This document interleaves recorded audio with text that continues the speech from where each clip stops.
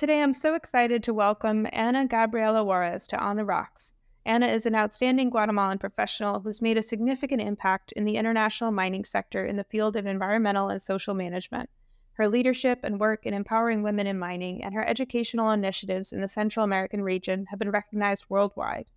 In 2022, Ana was honored to be included among the top 100 most inspirational women in mining globally, making her the first Guatemalan and one of the first Central American women to receive this prestigious award. Additionally, she's become one of the first Central American women to serve on the board of directors of an internationally listed mining company on the Toronto Stock Exchange. Today, I'm particularly excited because we're chatting about Ana's new book, Ana's Adventures at the Mine, which you can buy on Amazon today for your favorite future miner or geologist. With that, pour a glass of your favorite Guatemalan rum or tea, and let's dive in.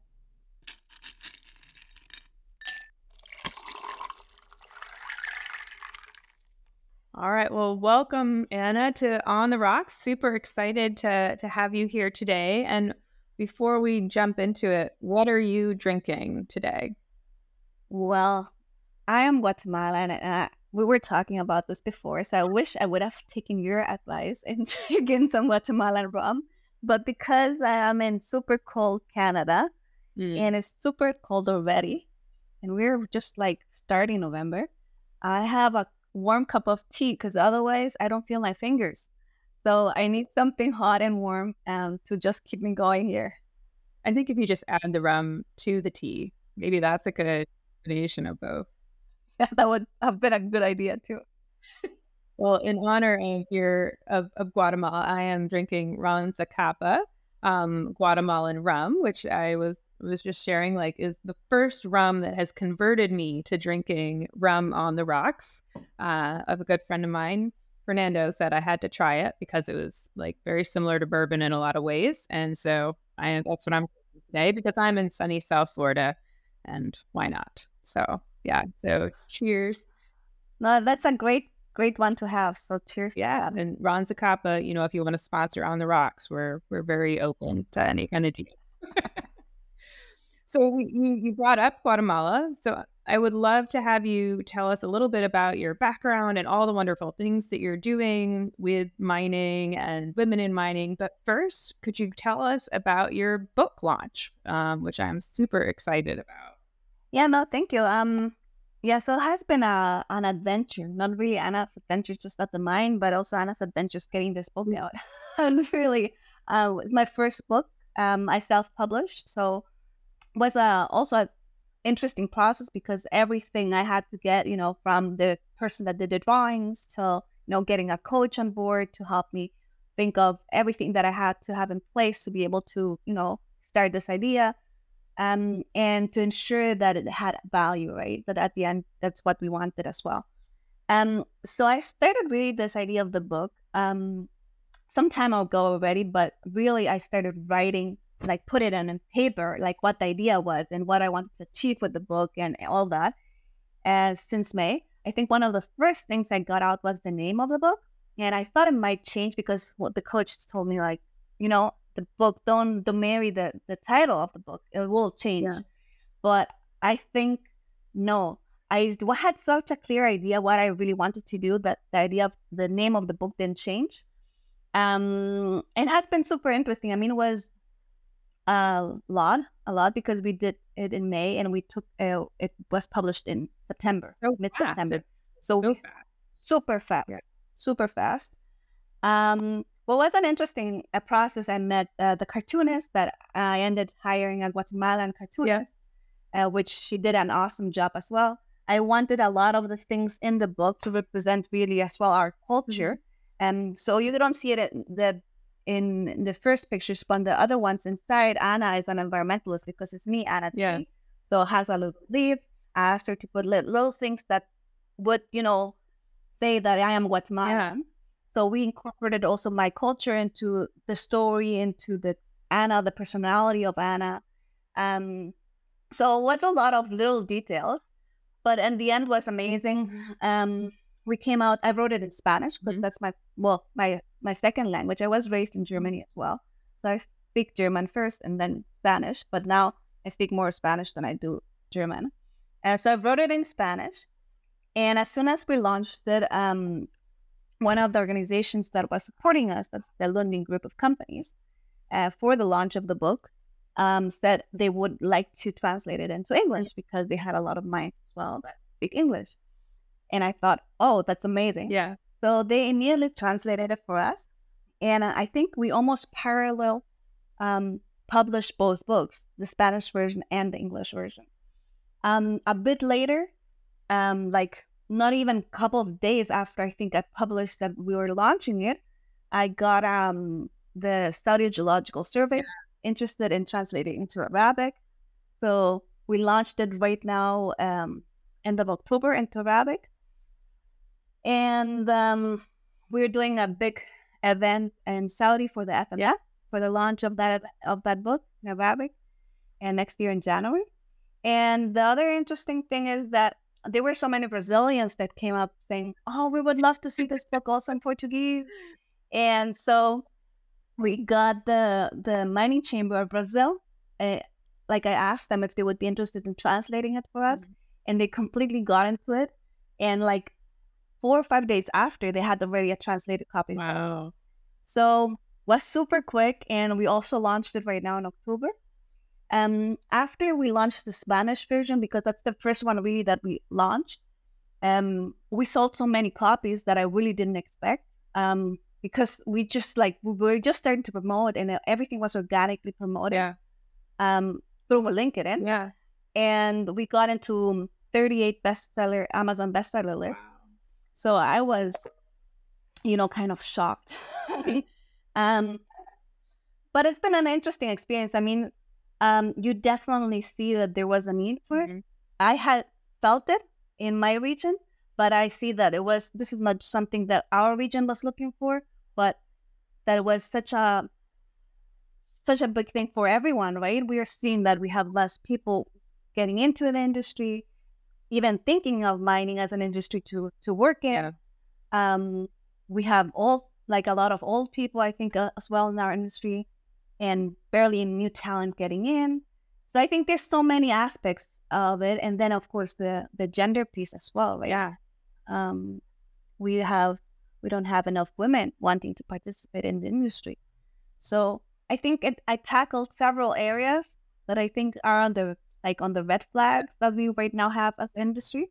And I think that's why it became so attractive for so many people. Well, and I know for myself, like I've got an 8-year-old daughter, and it's like one of my things that like she loves rocks. She and all of her friends, like they're at this age, they love to collect stones. And when we go to like the Whole Foods supermarkets here, they sell like crystals, in the aisle, and they go straight for that. I mean, they love it, and yet they don't focus on geology or that kind of, mining engineering at all in the curriculum. And I had even had a few folks on LinkedIn say, like, for other geologists, like, what other geology books or mining related books are you guys getting for your kids? And there's not much out there, especially at this kind of age range, right? I mean, so I think it's phenomenal, and it's such a great piece. Could you tell us a little bit about the story? Like, what is the actual story in the book? Yeah. So, the book really follows the story of Anna, which is me. And it's also funny because the second main character is my dog. She's called Joy. Awesome. So that's my real dog. Yeah. So she's in the story too. And I'm a very curious girl. Like I'm that's me really. So it's not really I can relate. I mean, that's exactly it. I can read it and they say like, oh yeah, that's Anna. And she goes into a journey really into the mining world, but it's really a magic world. And they discover really the complexities that there is in the industry, and the roles that also the women have in the industry, and the importance of the environment and the social part. But everything is a tale. It's a tale. So everything is a story of magic. They enter, and there's Anna's birthday. They go into play with their grandma's trunk. And the grandma in the story is Maureen Jensen, the Canadian Mining Hall of Famer. So she plays my grandma in the story. So Anna is playing with her geology stuff, and because she's a geologist, and suddenly they found a map and they enter into this mining realm by, by magic. And while they're there, they're like have to, bond as a group of girls because she's with friends, and go through this adventure and different challenges that they go. I am a really big Harry Potter fan, so I think some of my yes, I got it from there too because I really like that. And I think putting that piece of magic in it makes it also interesting. So it is a magic tale, but at the same time, we do provide a lot of technicalities of our industry, and we do talk a bit about the processes, but really without going deep into it, but just like highlighting the generalities of it, because we still wanted to keep it entertained and fun. So at the end, they get out of the challenge and of this adventure with more knowledge, with deeper friendship, knowing more of the industry. And I think it's an empowerment book kind of too, right? That women, sometimes we think just in the little things that we can be part of, but it's open for them opportunities. They talk about, how women now drive bulldozers or whatever. So that's like the kind of things that they're learning through the book as well, that they can do whatever they want to be. And still be part of the industry as well. Well, and so how did you pull in, you're so involved with women in mining in various parts of the industry. What were some of the lessons that you pulled out of your work in that area and put into the story? I think in the story, I do talk about, that historically there's not many, because there's a trauma as well where they're the boys that are picking on the girls, and, they have to, and one of the boys tells them like, look, you're in mining is not for women, get out of here kind of thing, so I do put that in, but at the end as well, we do show, I do show in the story that, the females have so much and add so much value to the industry, and but at the end, it's like the plot at the end is done like an encouragement between the girls, a bond that they form between the girls. And that they can do it, and that they're strong too, and then they can do it. So it's an interesting one because you try to put in the different areas that you want to talk about it without, losing the tale and the history that you want to create and the magic of it, right? No, absolutely. And what have you seen in your work with women in mining? Like for listeners, you've focused on this for years now. Are you seeing big changes in how things are evolving in the work that you're doing in that area?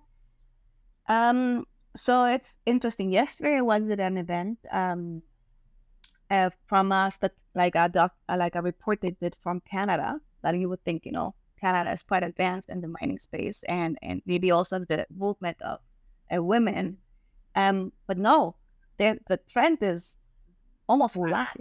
You have 13.5% here in Canada, statistic I think that was that they showed, and it's been flat. And it is some improvements, but barely. So the medium is 13.5, and it has not really changed, which is that. But then you compare it to other industries, and you see they have a bit more, but their trend is also flat. There's not much improvement. In Central America and the Caribbean, that's where I've been doing the work of women in mining, with women in mining Central America. I do see that we have a lot of difference and discrepancies between the different mining companies. We have mining companies that are really in diapers and have percentages super, super low. Of maybe love that. They're in diapers. No, really, like they're starting with this, just trying to be bringing more women in board. And, the people they have are almost everyone is on administrative roles, right? They're like the cleaning ladies or the secretaries, and barely any technical people. So you can see that type of groups, but then you also have, and that's one of the examples I reuse for our region as well, that you have Barrick Dominican of Barrick Pueblo Viejo, and in República Dominicana and Dominican Republic, and they have had a huge and impressive change And I think in the last 5 years, they grew from having around 8% of women representation to have around 24% now. So that's a lot of change. That's a big change. They have around more than 600 women now working in their company. So it's a big shift that they had to do. It came, of course, from the top, a really clear, direction. The top is female representative, which is also awesome to see. Both of them, the GM and the president and general manager of the country, Nova Barrack, both are female. And they had a clear path where they wanted to go, and they knew what the steps they needed to take. So I think that you don't see that often, even here in Canada. Yeah. No, I would agree. I mean, there's a lot of talk, but I think that clear path and the steps is the big difference, right? Like you hear folks talk about those bigger vision targets, but getting into execution is not so common. And we have big challenges in our region, because if you think, we have universities that we barely have geologists. We don't have no mining engineers. We don't have a lot of these disciplines that you would think that, you need for a mining industry. We don't have them. We don't have universities that provide this education. So these mining companies had to do this super extra steps to be able to ensure that they're providing the education to be able to fulfill their roles too. And it's not just for women, but also for men. So to ensure that we have local people in the positions as well. So I think there's a lot of challenges that we as a region have to ensure that we have more female representation. Yeah, and I think, it's such a great point, though, just to have sustainable local, a local workforce that can take on, roles throughout the organization. And I'm sure, in some countries it's easier to do that, and with some companies it's easier to do that, but establishing a process, right? Do you work with the universities at all as well on that part? Like, is there a push to create mining engineering programs and stronger geology programs? So Women in Mining Central America did subscribe an agreement with a Peruvian university called Juarez. It's like post-secondary. And they have been giving, I'm not completely sure about the numbers right now, but we have given out around 80 scholarships. Wow. For Central America and the Caribbean, for master degrees, for post-secondary education regarding mine closures, like everything that has to do with mining. They had quite a lot of options, and they were super generous with supporting us with getting more, not just women, but also men educated, specifically about mining topics. So that has been really, really great. And that is one of the things. But right now, recently, for example, Barrack Dominican did also an agreement with a university, I think, of Chile, and if I'm not mistaken, from the United States as well. And they established with a local university a master program, if I'm not mistaken, or an engineering program for mining engineering. So that's like the first little steps that we're taking in our region to move it forward. But it has a lot of challenges too, because you're hoping that people are going to participate in this type of, also people that are not from the industry already, right? People that are younger and looking for options that they're thinking of, might be cool to do mining engineering because this has potential in my country for me to get a job in later, right? Well, you started in the environmental space as well, right? How did you end up in mining? Where you started? Yeah, no, I'm, like you say, and I think that's the beauty of the industry too, right? You need so many people, and I think that's part of what we wanted to showcase in the book as well, that there's so many people that work in the industry. You don't need, like yourself, right? You don't need to necessarily be in the mining site to be part of the industry. I studied environmental science in Germany and specialized in environmental water management, and I did my master's in England. But I really joined the space because my family's company is an environmental consulting company. Mm-hmm. And when the company started in 2000, the prices of the commodities were getting kind of back on track. We had some really interesting projects being explored in Guatemala. And I think we started the company just right in time when that boom started of mining in Guatemala. Mm-hmm.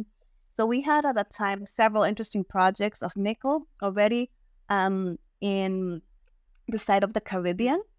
And it was called, was from Oh, Inco, from the time of Inco, Valley Inco at that time.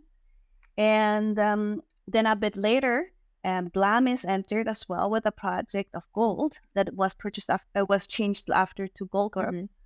And we had that project. So I started really when our company was founded, but then at the same time, everything of mining was starting, and we jumped right into the industry. Um, so was like a kind of a coincidence maybe for Yeah. us. I remember I thought I should study mineralogy, and I thought, what I'm going to do with a mineralogist title. I was not completely sure because we were so new in the space as well. But yeah, it was kind of a Yeah. destiny to work in the industry just because what was happening in our country. And now our company has been working in 19 countries in 4 continents, and we have now 5 offices Wow. in the region of the Americas. So it's been because of the growth that you can also have due to the mining industry. And most of our clients are from the mining industry.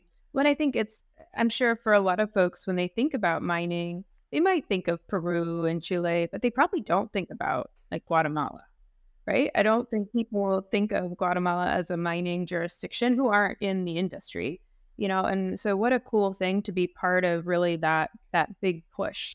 And are you starting to see it as more of a recognized destination for folks from a mining perspective? No, it's hard. It's super hard, and it's part why one of the reasons we work in Women in Mining Central America hard on the advocacy side, not just for advocating for the sector, but for people outside our country and region, seeing it as a destination. Sadly, the news that most of the time people hear from our region in mining are the bad Yeah. news. We have had some big headliners. I don't know if you have seen them recently, for example, from First Quantum in Panama, what's been happening. From Guatemala, we had also the problem with, not a problem, but yeah, it's a problem. With they stopped the project that's now of Pan American Silver and called El Escobal. And that project would have been, the second biggest mining silver mine in the world. So it's a huge project and a lot of potential. And it's just they didn't do, the government didn't do public consultation because of indigenous. And well, that's what they're saying, right? Yeah. So that project is stopped. So I think there is still a lot of things happening in our region that makes it hard. But at the same time, you don't choose where the minerals are, and we have them. Yeah. You have to go to where the rocks are, right? I mean, where the really good rocks are. Yeah. And there are, I shouldn't say, I mean, I think I go back and forth. Some people say there are so few places on the earth that haven't been explored yet. But then, then you talk about like a list of countries where you have stuff like this going on. And it's like, no, there's plenty of jurisdictions that really haven't gotten the attention they deserve from a geologic perspective because of other concerns. Right? I mean, yeah, geopolitical or, legal and regulatory, whatever they may be. Yeah. No, I mean, it's been definitely a hard process. We have a big anti-mining movement as well. That's been an interesting one as well because it's not local people. It's people coming from abroad that have another agenda. It's like nonprofits from other, like NGOs and nonprofits from other countries. Okay. Yeah. Yeah. Yeah. And they're the ones pushing and doing the movements of the anti-mining movements. So, we have this third hand always in our countries trying to mix our things and trying to leave us poor instead of seeing it as an opportunity for growth for people to have a decent life for them and their families. I remember when the project of Pan American closed in Guatemala, they had to fire so many people. And a lot of them, what has been happening in Central America, everyone tries to go up to north, right? And go as an illegal immigrant. So it's insane to think that we're taking away opportunities for people and they have to go illegally somewhere to try to find a job when we could have provided it there Yeah. locally. And these are high quality jobs too, right? I mean, I think that's especially the way we mine now. These are, well paying, safe, high tech in a lot of cases, Yeah, jobs for folks.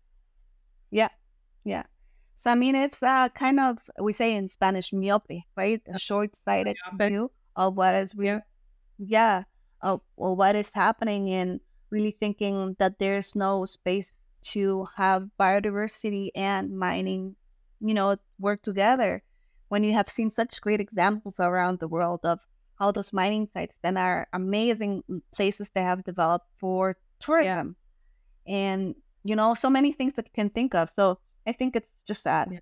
but we're hoping that with what the work we're doing, we can change people's perspective and the narrative surrounding mining. And how do you see if it is that kind of third voice that's coming in, how do you counter that? I mean, because of course you can work locally with local stakeholders and get them to understand mining and all the risks, but also the benefits. And certainly you can talk to foreign companies coming in or foreign investment money coming in, but how do you handle that third angle? That must be um incredible.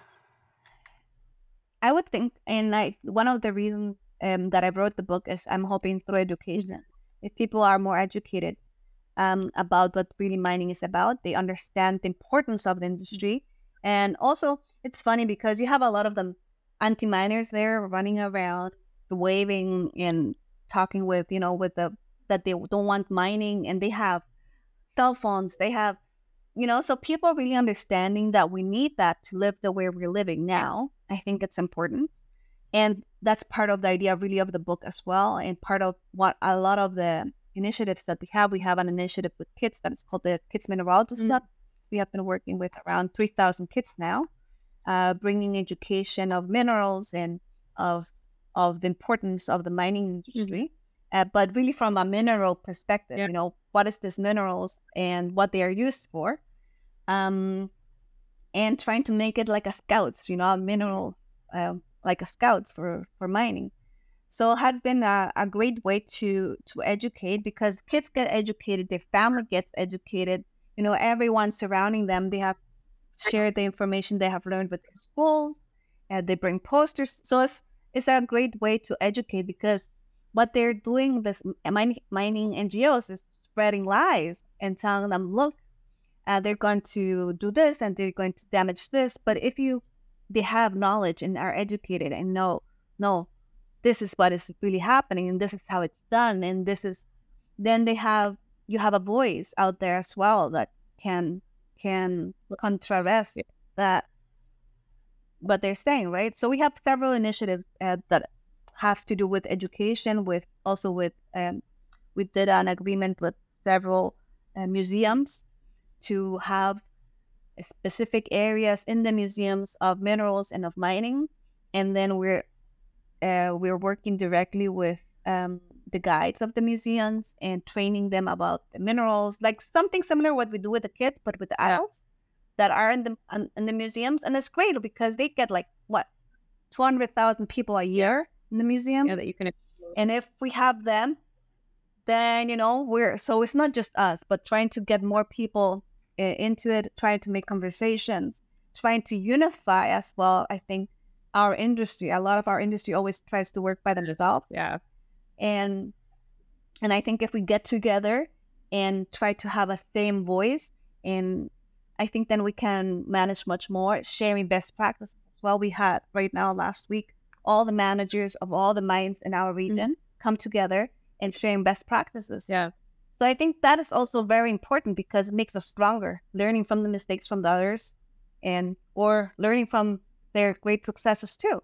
Yeah, I think that's such a great point, because I know it's one of my pet peeves, or things that I would love to see the industry embrace more, is speaking as one voice as the industry, instead of, especially bigger companies, like they focus a lot on their company and what they're doing, but they're really, and I know there are some organizations out there that say that they're doing this, but I just see it like in popular culture, right? Like the oil and gas industry, agriculture industry, the tech industry, like they all have such a more visible presence in pop culture because they unify behind presence, right? And they get messages out about what they're doing and their value to the world by collaborating on that. And I think it's something that we really don't do well as an industry at all. And there's really so much in common, that there's plenty to still be competitive about, right? But there are a lot of messages that we can come behind as one team.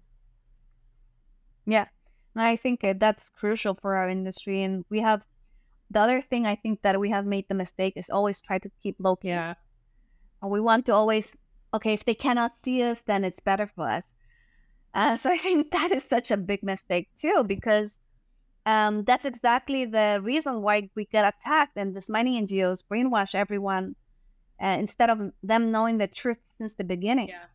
So I think that has been a problem that I see as well a lot. And I don't think it's just a Central American thing. It's like it's a mining. Yeah, I think for a long time companies thought in order to get permits and approval, the quieter you kept everything, the better. The more likely you were to have a project advance. And on the one hand, I think the world has just changed and you have to be much more proactive about communications. You can't just like you said, kind of sneak on by through the process, right? But also, I think it's this idea that you have to be able to proactively talk about what you're doing, because if you don't get approved, right? If something gets shut down and then you start to try to communicate why what you're doing is important, I mean, you're behind by years, right? So people don't even know to miss us when we're gone, because they didn't even begin with doing anything worth doing. Yeah, 100% agree. And I think the other mistake that we have done is, I remember I got once the comment, I'm not from the industry because I'm a service provider. Oh. So I think, that's like another mining person. Yeah.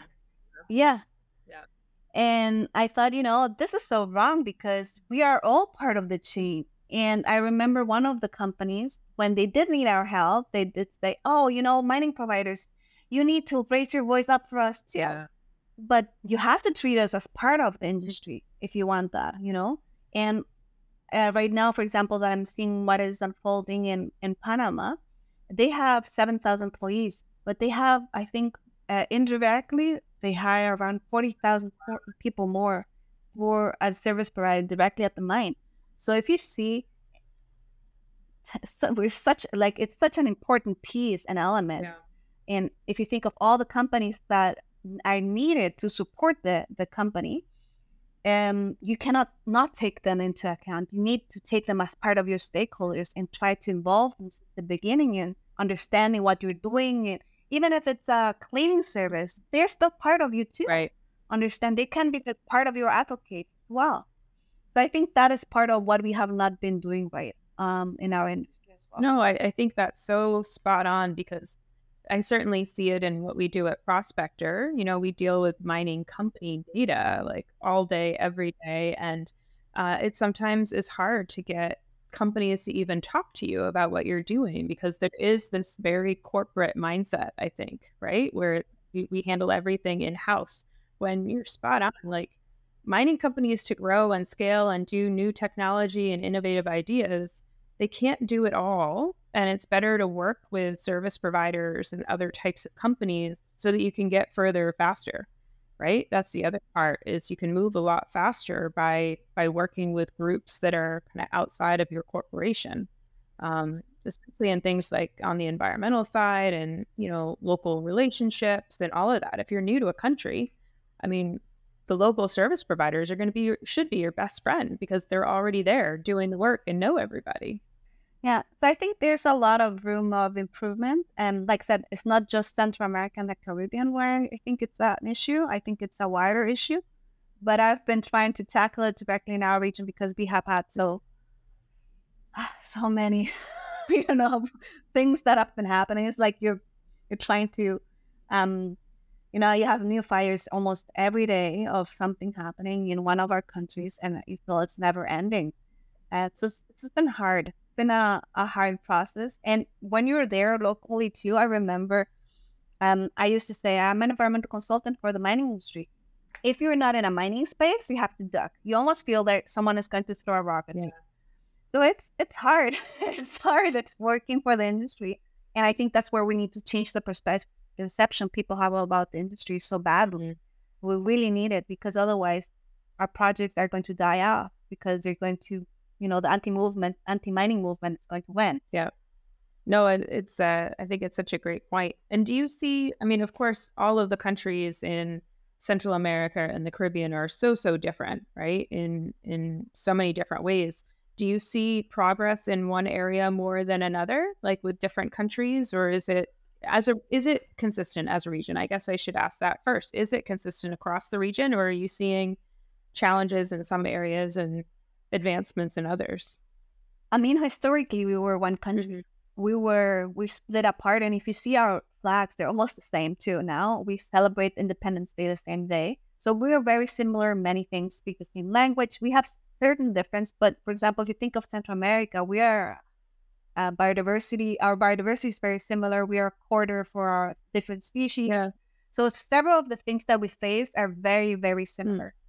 I think maybe in certain countries things are a bit different. Just if you think about Panama and the Panama Canal and maybe the influence the United States had on them, I think maybe there might be some differences there, including that people earn a bit more than other of the countries. But I think historically we have a lot of similarities. Okay. And I think where the mining industry specifically, I think there are differences. Honduras has a longer history of mining. They have a mine, for example, that has been operating, I think, for almost 100 years.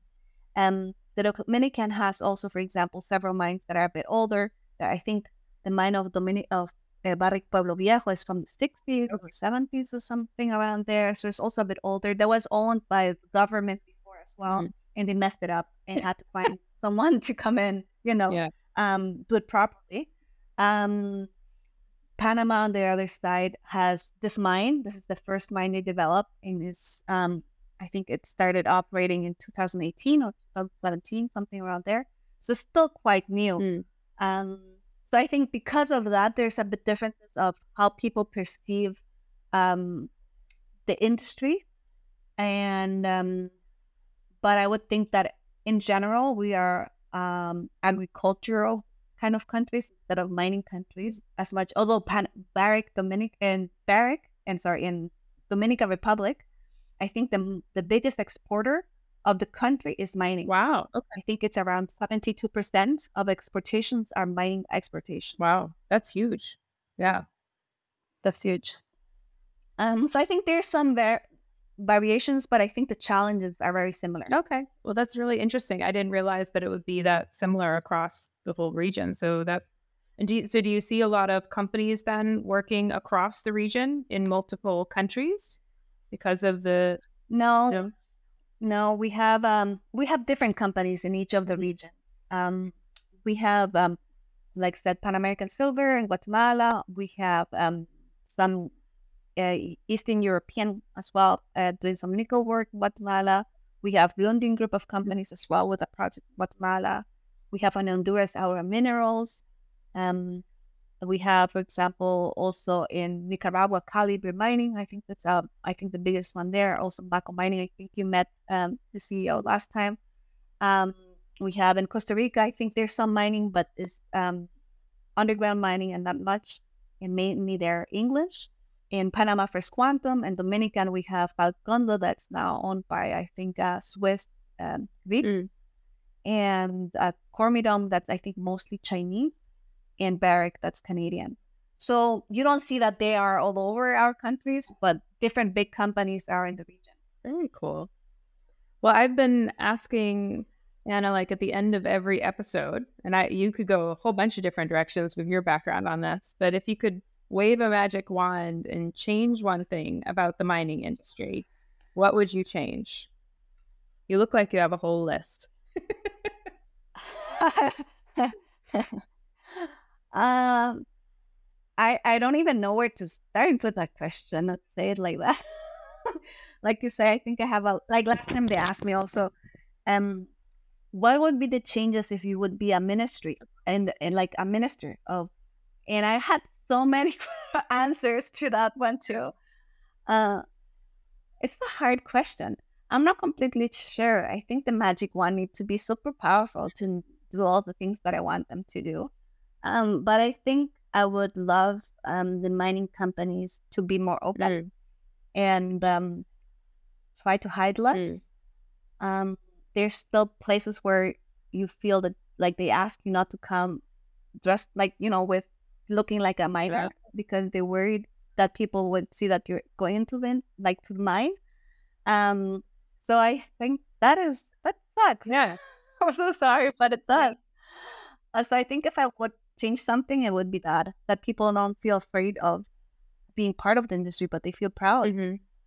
Yeah, no, that's a great one. And I agree. Thank you so much. And I will put in, we'll have in our intro and on the episode, everybody, if you're listening, you can go in and look at that and we'll have a link for where you can order Anna's Adventures in the Mine.